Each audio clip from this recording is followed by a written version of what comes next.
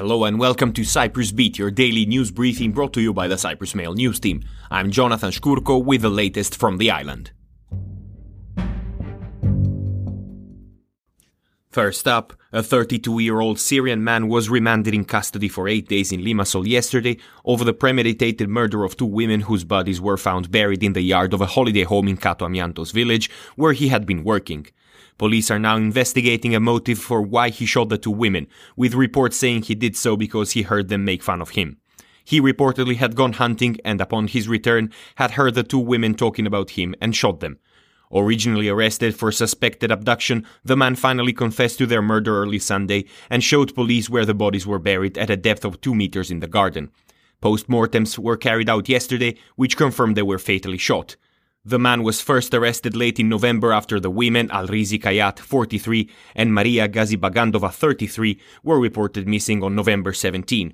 On why police took so long to locate the bodies when they were buried so close to the house, police said they had used all means at their disposal, such as sniffer dogs and drones. The suspect had added gravel after burying the women, while the recent rain has erased any trace of ground disturbance. In COVID-related news, case numbers continue to rise with 706 new infections reported yesterday. An 88-year-old man also died. Hospitalizations remain steady, however, with 116 people receiving hospital treatment for the virus. Yesterday also saw the introduction of stricter measures aimed at stopping the recently identified and potentially more transmissible Omicron variant. Until January 10, all inbound travelers now have to undergo PCR testing and foot the cost of the test, which is around €15. Christmas and other events in schools and shopping centers have been banned, while local authority permission is needed for outdoor events, which must adhere to health and safety protocols.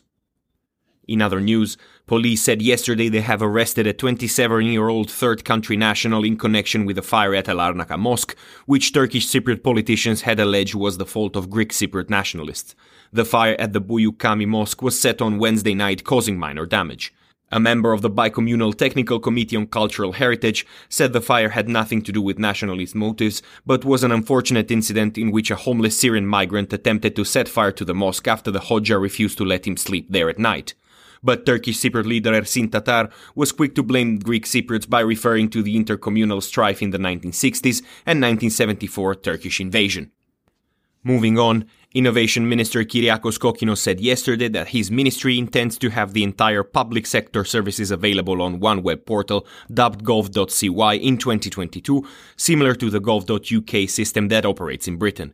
He said the ministry is in partnership with UK government digital services to provide advisory services to create gov.cy for all state services, affording users easy and quick access. Meanwhile, Canadian diplomat Colin Stewart has arrived in Cyprus to formally take up his duties as the new special representative of the UN Secretary-General and head of the United Nations Peacekeeping Force in Cyprus. Stewart, who succeeds Elizabeth Spear, will also be the Deputy Special Advisor to the Secretary-General in Cyprus. Speaking upon his arrival, he said he was honored to be in Cyprus. Stewart will meet President Nikos Anastasiadis and Turkish Cypriot leader Ersin Tatar, as well as other senior officials, civil society representatives, and diplomats across the island over the coming weeks.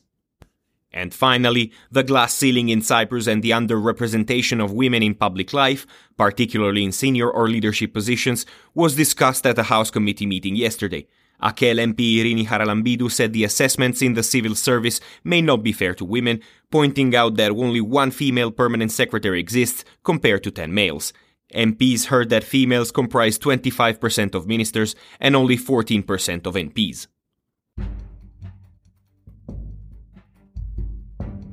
And that is all we have time for today. Thank you for listening, and as always, Cyprus Beat will return tomorrow. In the meantime, for more news, analysis, and content, please visit cyprus-mail.com.